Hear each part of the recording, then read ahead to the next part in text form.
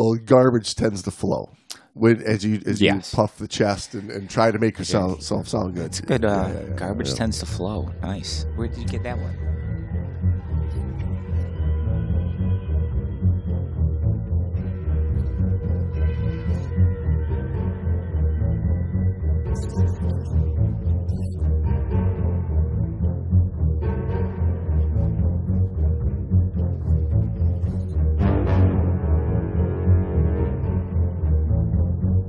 The Great Dive Podcast is hosted by your buddies, James and Brando. It's an old family song.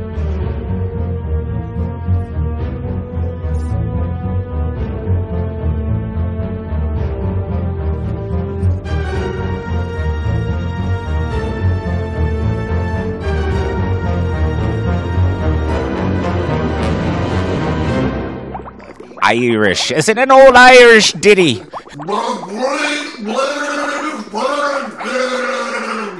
When the garbage tends to flow. Oh, wee diddly diddly. Like the whiskey down the well. Well, hey everybody. Welcome back to the Great Dive Podcast. You're here with old Jamesy. And older Brando. Hey, Sonny. That might stick. We're going to talk about losing your focus, getting your ass killed. Mm-hmm. Or maybe not your ass, but somebody else's ass. Well, sometimes that's not totally undesirable. So you didn't really lose your focus. Maybe I was keeping my focus. Maybe I was focusing on acting like I lost my focus. What if it was your son? Again. No. I'm kidding, of course. My sons, both of my sons who have absolutely no sense of humor, even relatable to mine, I crack jokes, they just sit there. It's bad. I'm like, really? Is this thing on? Hello. So in this Lessons for Life, they talk about how getting caught up in the moment turns a son's first ocean dive into his father's last. Dun, dun, dun. Is it a true story? True story. Hashtag true facts. Losing focus on yourself during a dive, even under the best of intentions, well, you know what can they say, result in losing your life. You know, the road to hell is paved with good intentions. Right. You can always have the best intentions, but that doesn't mean it's the right thing or you're doing the right thing. Yeah, you got to have that. Right reasons, right actions.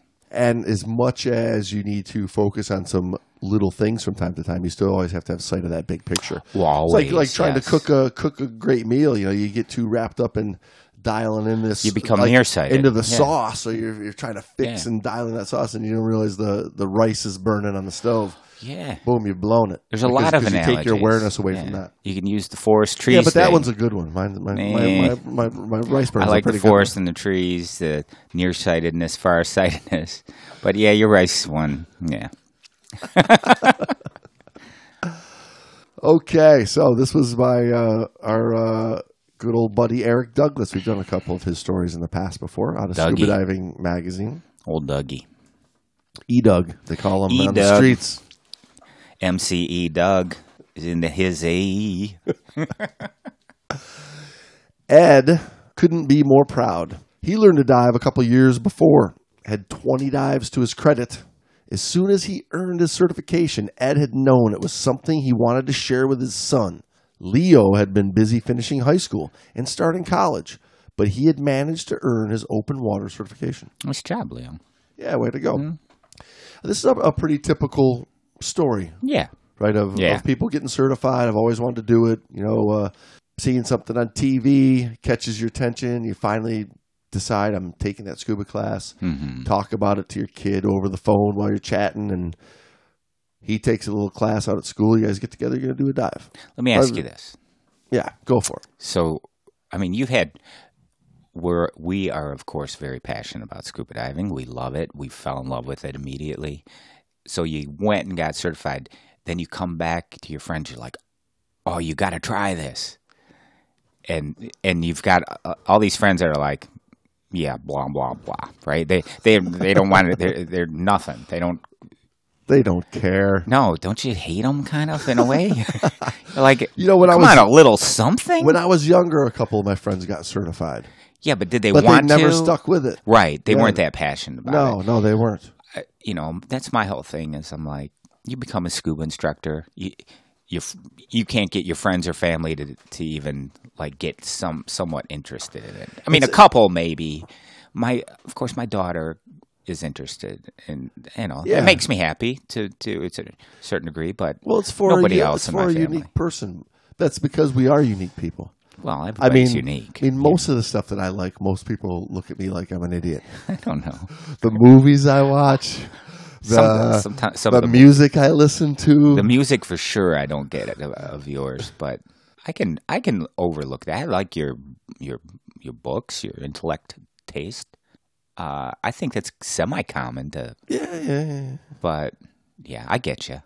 You're right. You are kind of unusual. You're an oddball. Hey. I mean that in the most... Have you ever met Brando? Sincerely. Yeah. Have you ever met my buddy Brando? No. Yeah. They had dived together in a local quarry, but Ed hadn't had the chance to take his son to the ocean until today. He was having a blast watching his son's eyes as Leo explored the wreck below them. He could tell Leo was excited about everything he saw and knew the young man was hooked. Ed was thinking to himself how great it was that he had a new dive buddy and could share the underwater world with his son. Well, these thoughts that Ed's having are conjecture. I mean, we don't really know. We don't know because Ed's dead, am I correct? Well, yes. Not to spoil the story, but we're reading into Ed's thoughts, which...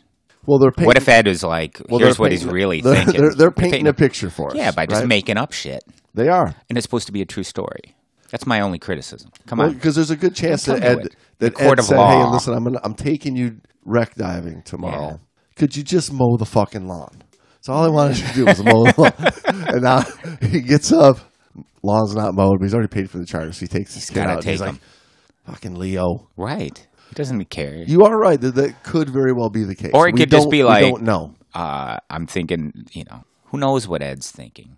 Well, so they're saying that he was having a blast watching his son. Yeah. He could see. He was just so enamored with his son looking around. He's like, I'm proud I've taken my son to this great place. They believe he was having a blast. He could tell that his kid was excited. And this made old Eddie feel proud. He's the good dad doing the great thing. I opened up a new world for that's what you're supposed to be, You're there to show your kid the world. Yeah, teach showing them. These are the things you can do with your life. Go explore. See? Spark the... Shipwreck underwater. Yeah. You could be down there experiencing this. That's what you're supposed to do. Learning the marine life. Living the marine life. A whole new world. A whole We are kind of a Disney movie wrapped up in a podcast. Well, guess what? What? He took another breath, or at least tried to. He was out of gas? And almost nothing came through his regulator. A whole new world. Tragedy. Oh, yeah. Son of a bitch. Nope. Yeah. See, you're a father. I'm a father. I'm not. No. You had a dog. But you're looking there like watching the kid, do the thing. Well, I have a different background than many fathers. And then you lose, you just completely lose track of all time and everything. Like, yeah.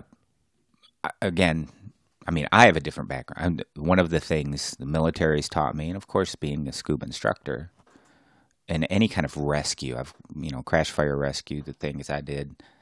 If you don't rescue yourself first, you're going to be the other fatality. You're going to have two fatalities. Right.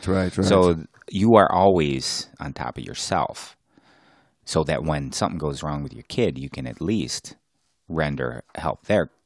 But if you are so, blatantly out in left field, completely lost focus. I mean, that's what I'm getting at, I guess, is my focus has always been I'm taking care of myself so that there is a rescuer available for the little munchkin. If you want to call him a munchkin. I don't think I've ever called my kid munchkin. Well, I think...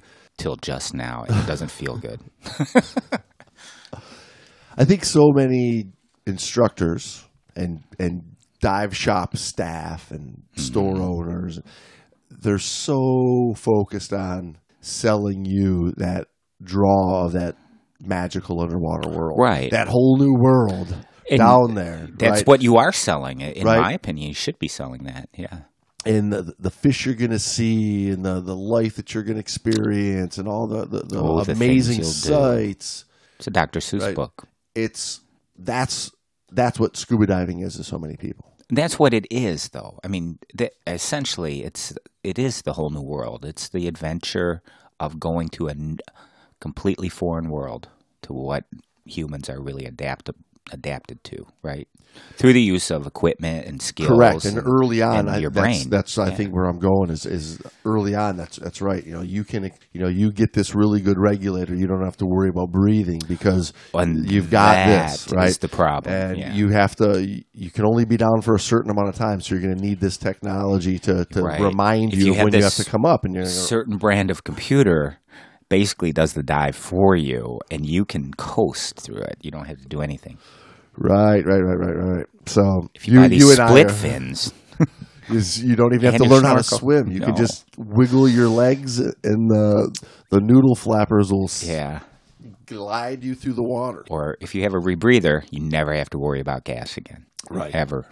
So I think as you grow as a diver, I think at some point, for both of us, that light bulb comes on, and you're like, wait, there's something more I should know down here to ensure. To give you the upper edge, the upper hand, I guess, in this potentially harsh environment.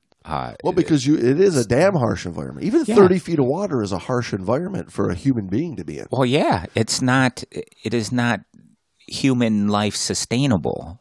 When you go into it, it is a foreign, unfriendly environment. It does not want you to live, really. No. Nature's pretty much trying to kill your ass every second while you're down there. So you have to, again, we adapted using mechanical means, and that gets the job done for a temporary, time frame. And that's what we do. That's what scuba diving is, essentially, right? So being able to do that very well increases your safety, in my humble opinion. Would you agree? Or yeah, no doubt about it. And that's the whole point of, let's get good at scuba diving so we can go enjoy it that much more. You minimize that risk versus I like the risk. That's my draw. Well, right. Yeah, that is a lot of people. And because they're doing it for that cool factor. The cool factor, yeah. Yeah. Let's talk about these divers. Ed was 48 years old. He's a youngin'. See, I was thinking he's an old bastard. To be 48 again. I'm looking at like 48 breathing down the back of my neck over here. I could eat 6 donuts at a time back then and not gain an ounce. Leo was 19 and had just finished his freshman year of college. Nice job, Leo. So pretty typical little father-son age gap there, eh? Ed had only an open water certification, but he was thinking of taking additional training now that Leo was a diver. He hoped they'd become dive instructors together and lead dive trips around the world. He couldn't wait. Whoa, Big Ed. Let's pull those reins in. You don't I'm certified. I'm Jacques Cousteau. That's not how it goes. I think Ed just left the old lady. He had visions of the divorce and the single life on a beach down in the Caribbean, walking along who was that? That movie where he's the scuba instructor picking up women in a Speedo. That's the life story of James and Brando. Exactly. Hi, ladies. You want to scuba? You for scuba? You want to scuba? You two for scuba? You two for scuba? So you know, old Ed just left Cheryl's ass, right? She was like, Ed, where are you? Are you diving again? It's me or diving. Honey, this is the last straw. I can't take this anymore. It's me or diving right now. Make a decision. All right, we're done. We're getting a divorce. I'm going to become a goddamn dive instructor on the beaches of the Caribbean. I don't need you anymore. Saw one too many. Leo, you're dropping out of school. We're going to go be instructors. You don't need school. We're going to drink rum and pick up chicks in the Caribbean. Dad, you're the greatest. Leo, you have 3 more semesters. So old Eddie, again, hoped that they'd become dive instructors together, lead dive trips around the world, leaving old mom at home. That's a big leap. He couldn't wait. He couldn't wait for it. This is his dream. This is what I believe the agencies prey on. Oh. Let's spark this dream because he'll buy a whole bunch of certifications. Well, it's no joke gear. When the first ad in the textbook is you can become an instructor. Well, of course you can become anything you want to become if you want to put your mind to it and work at it. But they make it so easy. And keep in mind, I mean, this is Ed, who they just said earlier has 20 dives to his credit. Right. So I mean, in his mind, he's an instructor. This is that false sense of security that they put into the minds of divers right off the get-go, is that they are better than that they feel they're so much better than they are because of the everything ended with a handshake and a pat on the back, and you were great. The easy invite to the next level certification is right there. Really, all I got to do is go next weekend, and I'm there. Yeah, doesn't it cross their mind like it can't be this easy? I mean, I cleared my mask the first time. I did my Buddha hovering and fin pivots and all the other crap. Yeah. You did you jump through your little tiny hoops, and you were told you got it. Oh, you're awesome! You're certified. You're one of my best students. Great! Congratulations! Stamp of approval. The world's your oyster now. And then it's no wonder why you see so many people that with an open water certification, are down at 120 feet, and they're like taking their buddy that they're just going to show because I did really good in class. I'll basically show you. I can teach you. I saw what the instructors did. There's nothing to it. Right. He shook my hand a lot and showed me how to put the gear together.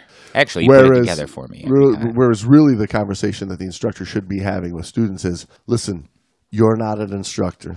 Don't go around instructing until you've gotten that credential, because otherwise you're just watering down what we do. And I think that's happened for so long that water down has become a standard, a new standard. Well, it's happened even in the courses we've taught in the past, that they believe that what they have, because they did okay in it, that they've got it, that they can show somebody else now, where there's a lot of things that are missing. And then they believe they've got it because, they can get buoyancy and trim and even propulsion techniques from being with your buddies. And that's where you hone it, right? Right.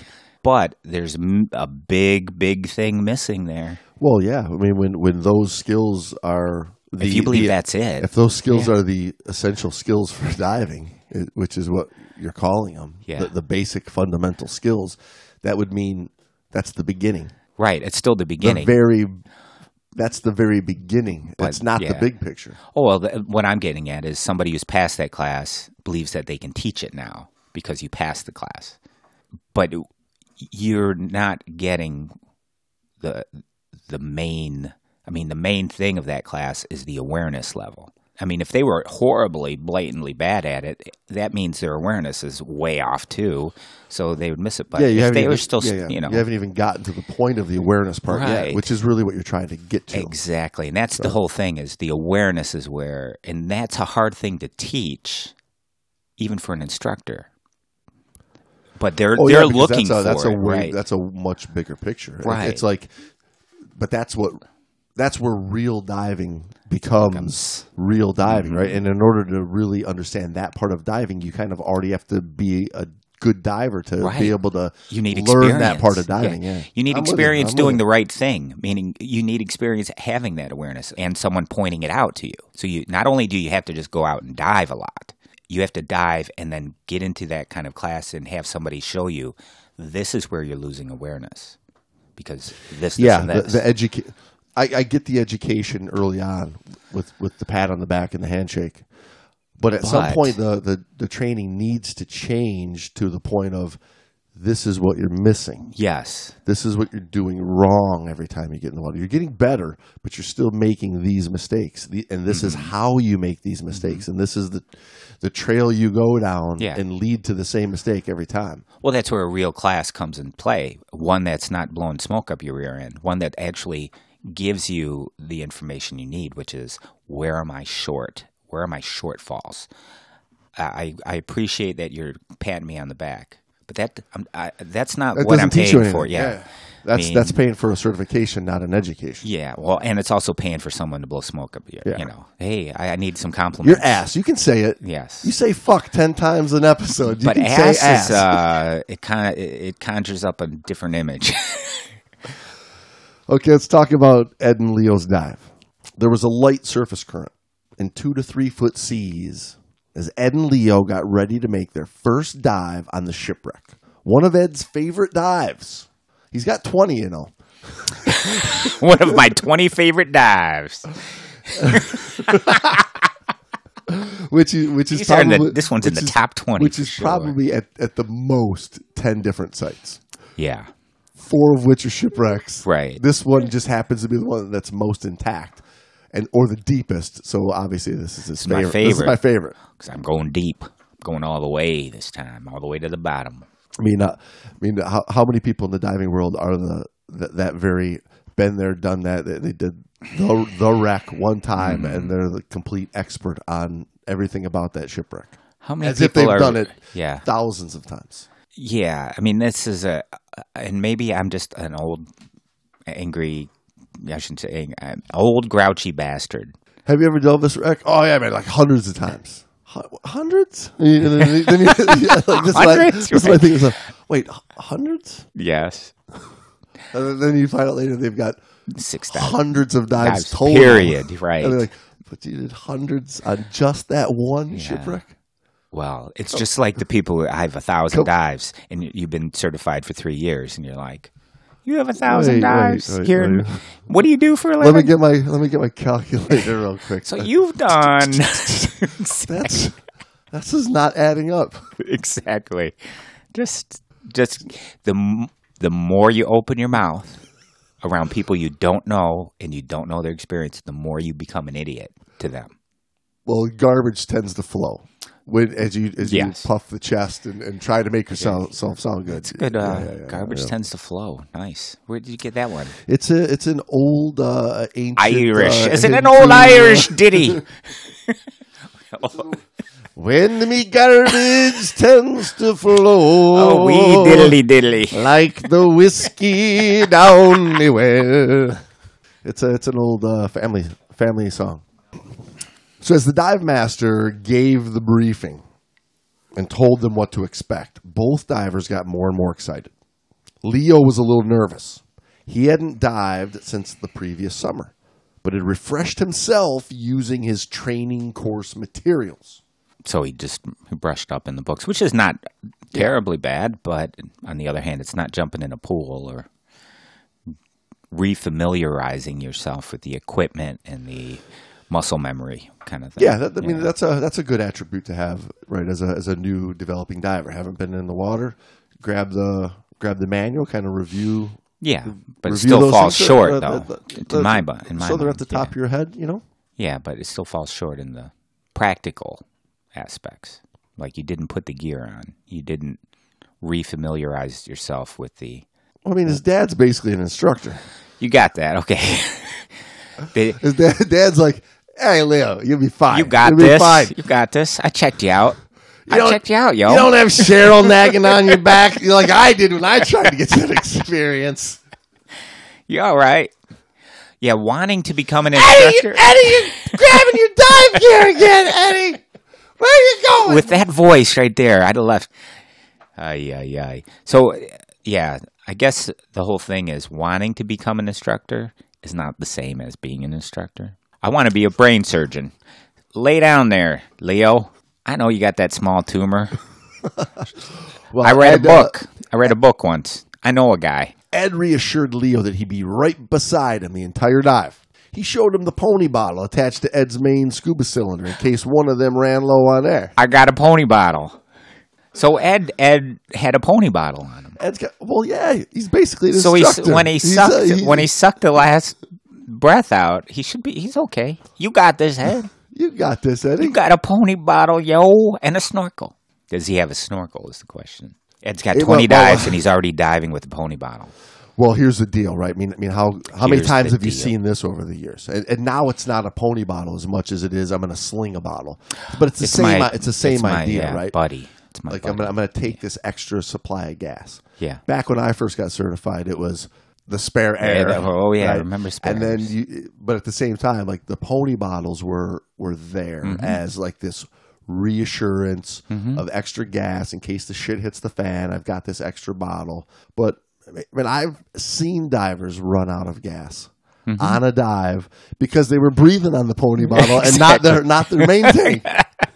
That like by miracle these people are still alive. All of your equipment fail-safes are useless if you don't possess the skills, or you've practiced it, or even checking the equipment to make sure it's working and functioning normally as it should. If you're not doing any of that, it doesn't matter that you've got it, because you're going to go to it, or you're already on it and you're going to go to it and it's not there. Well, I would go so far as to say that having the right brain with the right gas management logic is actually safer than taking a bunch of extra gas with you. Well, you and I know this. I know you work in the shop. You'll have people come in and, hey, what kind of pony bottle do you recommend? And you're like, get out of my store. I don't recommend any pony bottle. What do you need a pony bottle for? If you need a pony, you should be in twins. If you require a pony bottle, you should be in a twins. Right. Why wouldn't you just have two bottles you can access both at the same time? Yes. It's the whole thought process there that makes you wonder. Well, it's because they're not getting the education. No. They're just winging it, and the thought is more air, more bottles is better. Oh, just throw it on. It reminds me of when I thought, I'm going to get into tech diving. I'll go set up some twins. And then the whole thing was redundancy. This was the early 90s. Like, redundancy, man. That's all you need. So if 2 second stages are good, 4 is amazing. 2 SPGs, a wireless, extra LP hoses flying off, 4 knives. 4 knives in case ninjas come at you. Well, where's you stage them at? You have one on each leg? You had one. Of course, you had one on your BCD inflator hose, but you had a backup BCD too, so you could put a second one on the other BCD. Because if the first one goes away, that's so you still want to have so you know which was the main inflator. The one that had the knife was the main. No, inflator, they both had knives. Oh, shit! You could put different size knives, different color knives. Yeah. You had them on your legs. You had them all over. We have a picture. I have a picture of one guy that we were diving with. Nice guy, great guy. And he has a lot of diving experience, except his equipment configuration. He's an engineer. Let me put it this way. He's an engineer. His equipment configuration was insane. I thought I was insane with, a couple extra second stages. And first stages, for that matter. It was insane. You know that when you're wearing this rig that you just described, and you look at somebody else and go, that guy's crazy. It's out there, man. You know he's got a bunch of shit on. Well, here's the thing. So when I did assemble that rig, and then I went to, learn to dive it, thinking I could teach myself, right? I've commercial dive school. I was a dive master at the time. I went to teach myself, and I thought, well, what if somebody runs out of gas? So you're fumbling around for what do you do? What do you give? I've got 1 second stage rubber, bungeed up to my back. To donate. How hard could it be? Yeah. Right? So you're thinking, in theory, you just grab one of these and hand it off. It's super easy, but in reality, it's a clusterfuck. It's a cluster. It's not a well thought out system. No. So even I had succumbed to the idea, like, I got this. It was the 90s, man. I got this. If all you know is redundancy, just one word, redundancy, you're still almost as handicapped as if you did not know that word. Yeah. And so they mentioned here that Ed had bought it, that pony bottle, right? Bought it a few weeks before, wanting an extra margin of safety since he was diving with his son. Right, so he knew he was going to do this deeper dive with his kid. I better be safer. I'm going to throw on a pony bottle because that's going to be the safety advantage that we need. Like you say, the intention is good. The intention is very well thought out, I guess. Yes, I'm going to be with someone who doesn't have much experience, a very dear friend. Not that, oh, it's not my son. I'm not going to give a fuck. Right. Joe Blow, I don't even like this guy. No, actually, I'm going to go with a shortage of air. And a couple extra knives. Sorry, man, I didn't even donate. You should have brought more. You should have gotten a pony bottle. It looks like you in trouble. Ed stayed slightly above and behind his son once they made it to the deck of the wreck at 91 feet. I hate that fucker. I hate him. I hate those dive buddies. Well, you do, but Leo wouldn't have enough experience to know the difference. Well, isn't Leo like... Where the hell's my dad? I love this dive. I wish my dad were here to... Except he's got to keep doing this, tipping over. Looking back and tipping around. Yeah. But you understand it, right? Because Leo wanted to be in a position or Ed wanted to be in a position where he can keep an eye on Leo. That's an instructor position. Well, he is an instructor. He wants to be an instructor, so yeah, he's learning the position right away. So he wants to watch his kid have a great time on this wreck. Throughout the dive, Leo checked his air supply regularly. Leo did. The kid. Good on you, Leo, mate. Now, Ed, he doesn't need to check his gas because I've got a pony bottle. He's got a pony bottle. What could go wrong? If something goes wrong, I just switch to my pony bottle. And a snorkel. I've got a snorkel, too. I mean, and that's the one I was talking about earlier is like, that's the mentality. But when you stick the pony bottle regulator in your mouth while you're all fumbling around, you jump off the boat and the regulators pop out and you're trying to shove stuff back together like while you're getting slapped around with 3-4 foot waves, chop hitting you while you're getting to the mooring line, you can go down. And then you're like, I've got nothing to worry about because if I run out of air, I just grab my pony bottle. But then in 4 minutes, you run out of gas. You're like, when you're expecting the run out of gas to occur at maybe the 34-minute or the 44-minute, not the 4-minute mark. And you never once checked your pressure gauge. Yeah. So you didn't notice there's absolutely his pressure gauge showing full, but it hasn't dropped at all. So Leo checked his air supply regularly. He didn't want to get into trouble on his very first ocean dive. Every few minutes, he glanced at his gauges and was reassured that he was in good shape. There was a stronger current at depth than at the surface, but Leo stayed close to the wreck structure and didn't have to work too hard to maintain his position. So getting down closer to the shipwreck itself, broke up a lot of the flow of that current coming across the top of the wreck. And as what we just learned a minute ago, that's where Leo's kind of hanging around, he's sitting and swimming and watching. So he's fighting in that flow, right? So it took Ed a moment to figure out what was wrong with his regulator. The current was moving quickly across the deck, and he was swimming hard to stay above Leo. Ed felt as if his regulator was barely keeping up. Then, all of a sudden, it wasn't keeping up at all. Ed looked at his air pressure gauge and realized it was showing 0. Ed quickly tapped his son on the shoulder, giving him the out of air and ascend signals.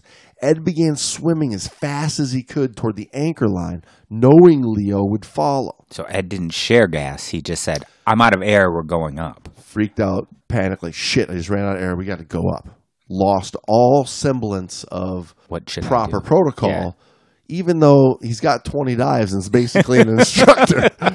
Right? Yeah. The old in his mind, he's walking on the Caribbean beach. Yeah, the old freighter flight is kicking in, and he's now not able to stay calm and make proper decisions. He's just reacting. Right. He had nothing drilled into him. It also goes to the shortcoming of the class, because right there it shows you it wasn't drilled into him enough, that it wasn't instinctual.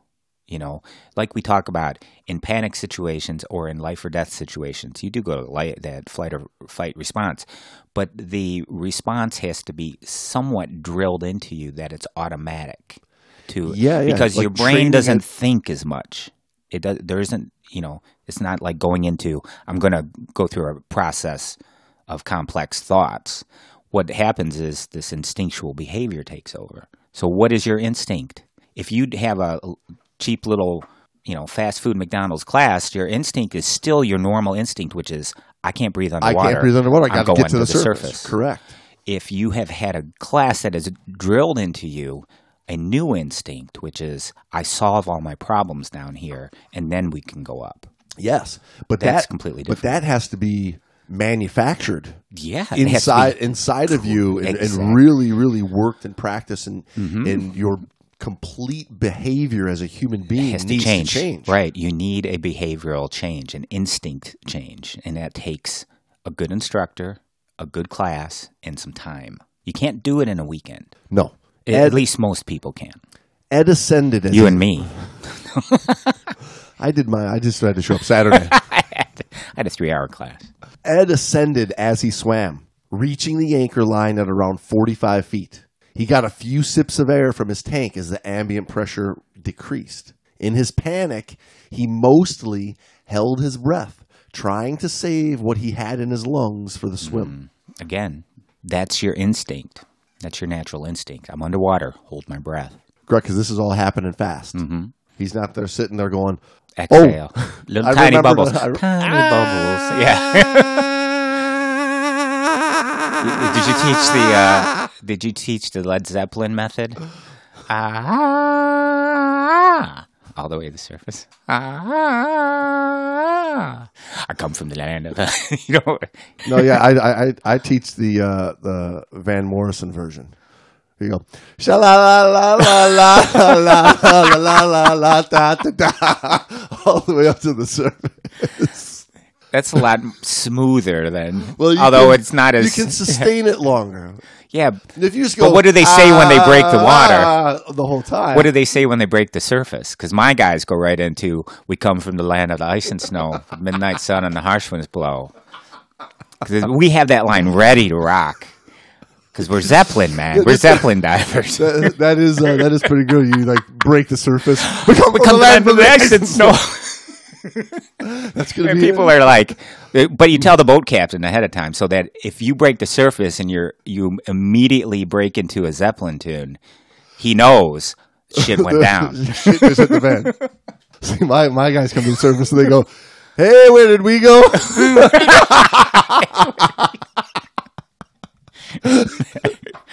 That's pretty good. Your guys will come up like looking a little like more laid back, where my guys are, You guys look psychotic. they're Zeppelin. Yeah. Okay, let's get back to work. This is work.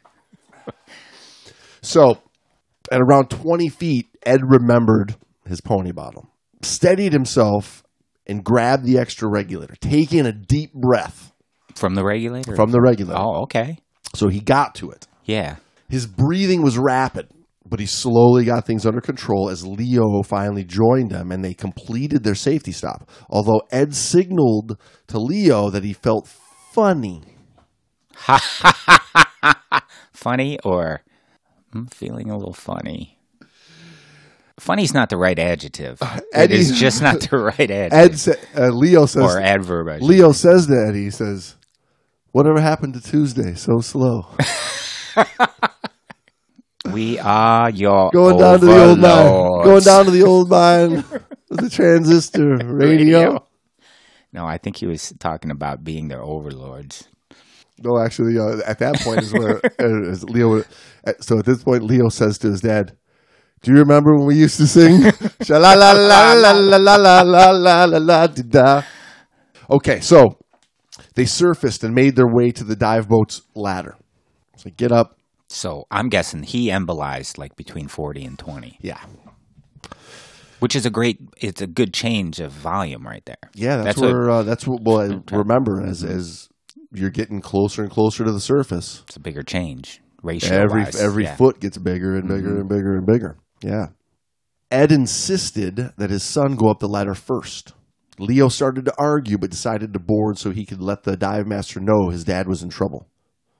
Ed started to climb out of the water and collapsed on the swim step, falling onto his face and losing consciousness. The dive boat crew grabbed Ed and pulled him the rest of the way into the boat. They pulled off his gear and began CPR. Yeah, again, this is that, dad mentality, instructor mentality of wanting that kid to go up first. Not that it probably would have been much different. No. Other than, Leo would have just been behind him as he collapsed first. Who went up first was regardless, the fate was sealed already. The damage is done. Right? And these injuries, right, for those new guys out there, obviously this is a lung overexpansion injury, right? And we would call it decompression illness, versus decompression sickness, the bends, right, which is usually delayed. But this is right, boom, he's right up. I mean, this literally the damage is done. It's probably an embolism, which is air's been forced back into the bloodstream. Right. So could have been caught back in the lungs, can go catch in the heart, brain, wherever. A bubble, an actual blood-stopping bubble. In other words, it will occlude a blood vessel or an area of tissue that needs oxygenated blood. So it's bad news. Yeah, bad news. Ed never regained consciousness. Dun, dun, dun. I have nothing to say. There's nothing funny about that. James is looking for the comic relief there. Maybe that's not a bad thing. I was ready for you to say that he came from the land of the ice and snow or something. No. And Cheryl finally stopped bitching. Sometimes that's what it takes. So the story kind of has a happy ending, though, right? Because happy? Well, he didn't have to listen to Cheryl anymore. Eddie! Did you die on this time? See, right there. That right there is like, some guys will do anything to get away from that. I'll be goddamned if I'm going through a divorce. Analysis. Ed was more worried about his son on this dive than he was about himself. His good intentions put both of them at risk and cost Ed his life. In an emergency, panic narrows a diver's options to what he or she has reviewed and practiced. Ed had bought a pony bottle but never used it or even thought much about what to do with it. In his panic, after running out of air at depth, the only thing Ed thought of was fleeing toward the surface. He didn't think of using his son's alternate air source or using the alternate air source he was carrying for just such a situation. Again, yeah. I mean, we've already spoke about this, but yeah. It's because he doesn't have the practice and the experience. No, the behavior has not been trained into him. So he's going to do what he normally would have done prior to ever taking a certification class, which is bolt. Bolt to the surface. Yeah, get out of there quick. Yeah, so... Go to the air, man. Go to the air. Yeah. I mean, buying every piece of safety equipment does not make you safer underwater. No. Having every single possible alternate air source at your disposal to use nothing. Isn't necessarily going to make you... If you don't know how to use it. Yeah. Yeah. It's not going to make you safer if you're just carrying more equipment. As a matter of fact, it becomes a detriment. Yeah. That's what we try to teach, isn't it? Yeah, you carry the minimum amount I guess on that's every important dive. To say for somebody new that's listening that doesn't understand that having more could be a detriment. Right. Serious because of all the extra drag you're carrying, all the extra work it takes to move through the water. And then you have to think, what do I go to? What do I do with all of this shit? Yeah, when you start carrying more and more stuff, different stuff every single time you get in the water, you do have that delay of... Where am I? What have I got? Right. What am I in today? And that's precious time underwater that you don't want to have to waste. And it's really precious. It's even more precious when you don't have the behavior drilled in. You don't actually... You may have read it. This is what you do. You may have even practiced it once, but it's got to be drilled. It's got to go over. It's, this is a military thing, too. Yeah, it's got to be drilled in a way that you drill. You can screw up in a controlled setting. You can make the mistakes in the controlled setting. You can see how you go down the road of making the mistakes where you can come back and try to learn how to fix that way of doing things so that you have a better reaction. You have what is that textbook reaction. Right. You have the right behavior because you've worked to get it. I'm with you. Somebody's with me, finally. For any emergency procedure to be effective, you have to practice it regularly. Ed and Leo should have discussed what they would do in the event of an emergency and practice using the pony bottle regulator. They could have done this on the boat or on the bottom as soon as they reached the wreck before they began their exploration. He mentions here that safety stops can be a great place to practice emergency drills. You have a few moments to do nothing but breathe, so why not practice skills like mask removal and replacement or regulator recovery and alternate air source breathing? It's a good idea to brief your buddy first on your plan so you don't scare him underwater. And that's all good and wonderful after the fact. Yeah. Yes, but you should be go on training dives. Yeah, right. Yeah, go do a training dive. Yeah, that's what you got these little ponds and quarries for. I love being underwater, so I can go and dive them anyway. But they also afford a controlled environment for you to do your skill practice, right? And the other thing, James, you should point out is it's not just practice makes perfect, because we know that's not absolutely true. Correct. If you are practicing something that's not advisable, if you are practicing wrong, in other words, you're just drilling in a behavior that's wrong. You're going to have it even more, interiorized, if that's the right, internalized, than if you didn't have anything. So when you go to learn, you need to be sure that you're learning correctly and practicing correctly. Yeah, and you and I could sit here and talk all day for why the pony bottle regulator is a poor choice, but be it as it may, if that's the choice that you've gone to, at least know how to use it, right? Yeah, you have to know how to use it. You correctly. have to be well trained in using it, confirming that it's on, confirming that it's full, confirming that it can be properly deployed. In Ed's case, an autopsy showed the presence of intravascular and intracardiac gas. In other words, he had bubbles in his circulatory system and heart, suggesting an arterial gas embolism. Ed panicked and held his breath while he ascended. He continued to inhale from his regulator, but didn't exhale the expanding gas. Only when he reached safety stop depth did he calm down enough to breathe from the pony bottle. The ascent from 90 feet to 20 feet was more than enough drop in pressure to create the embolism. But he went to 40, though.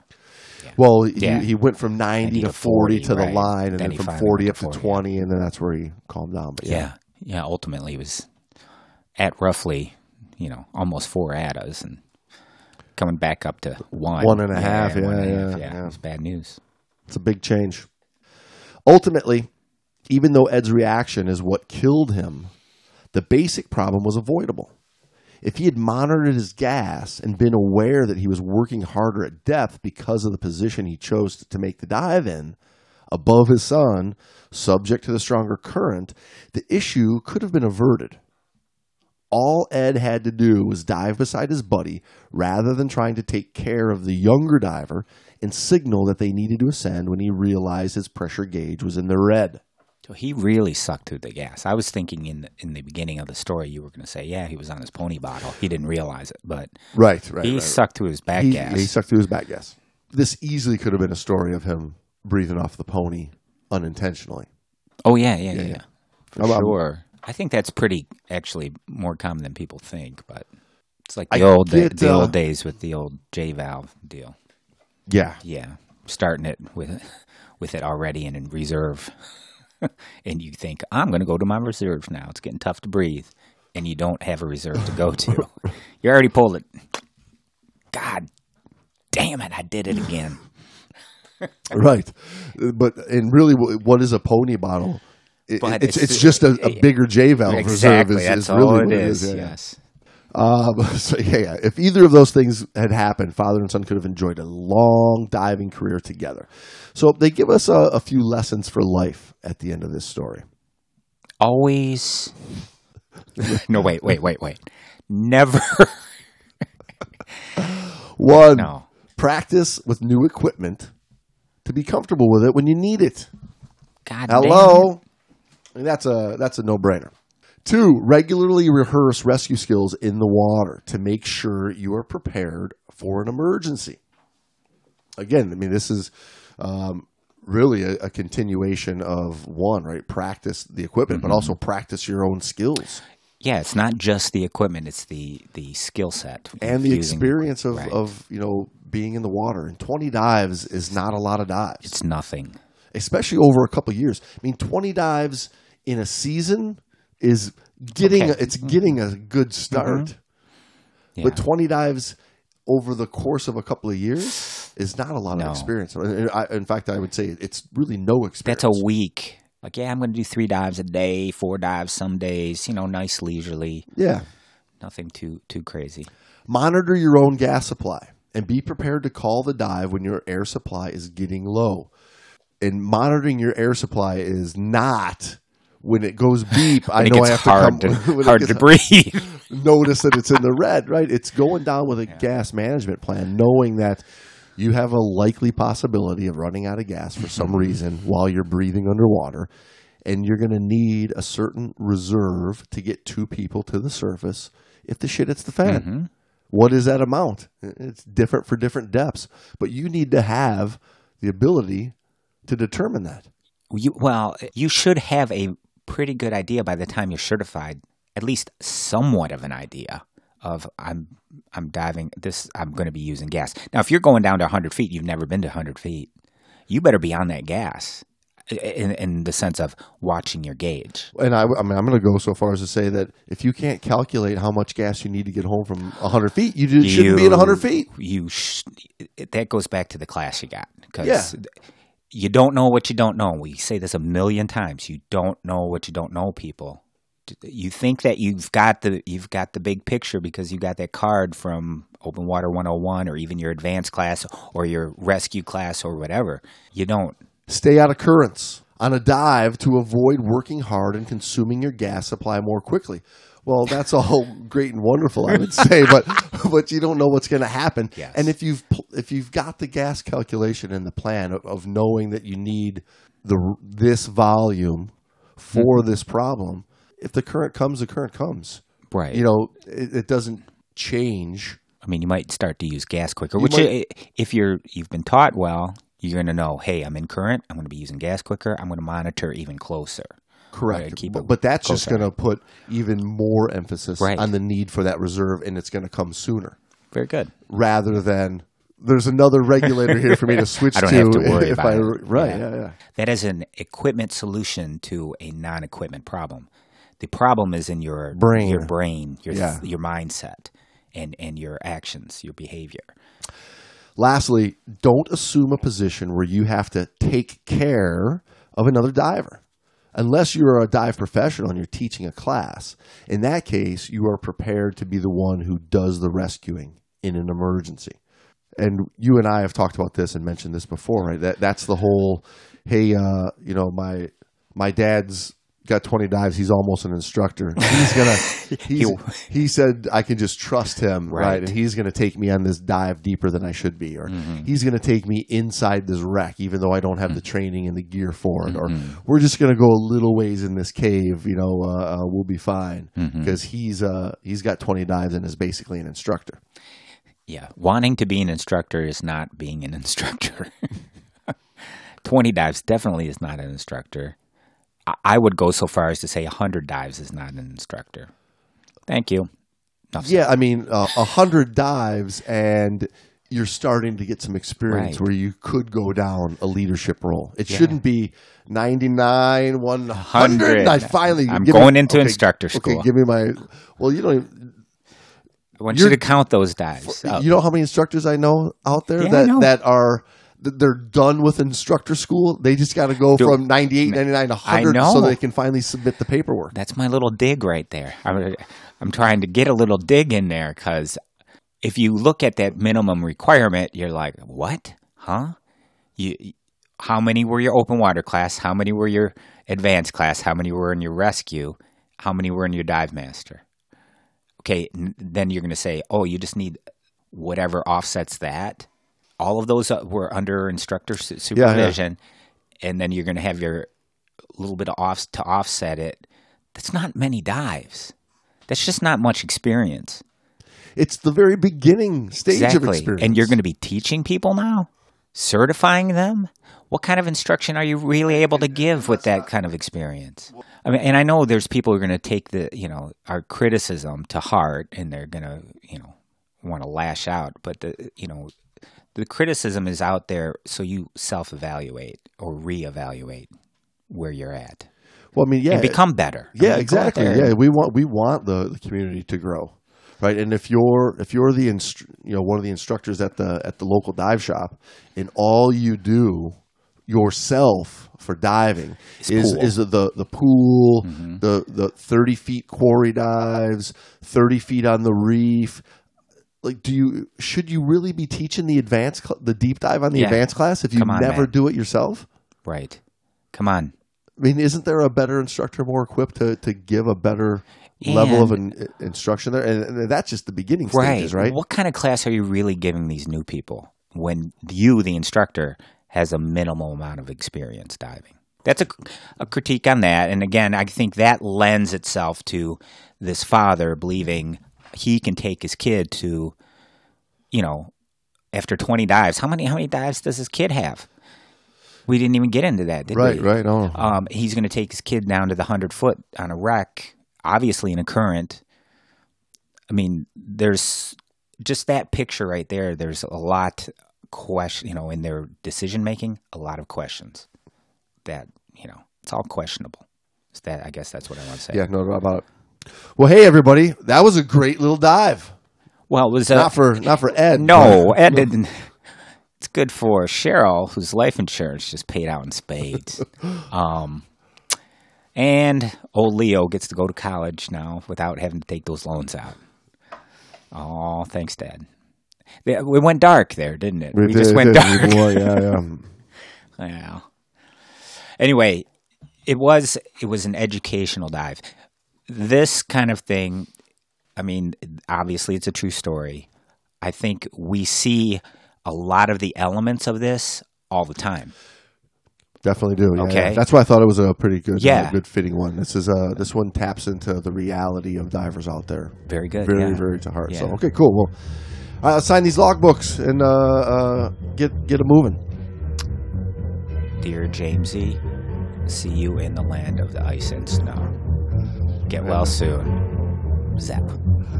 Brando, do you remember when we used to dive? Safe diving, folks.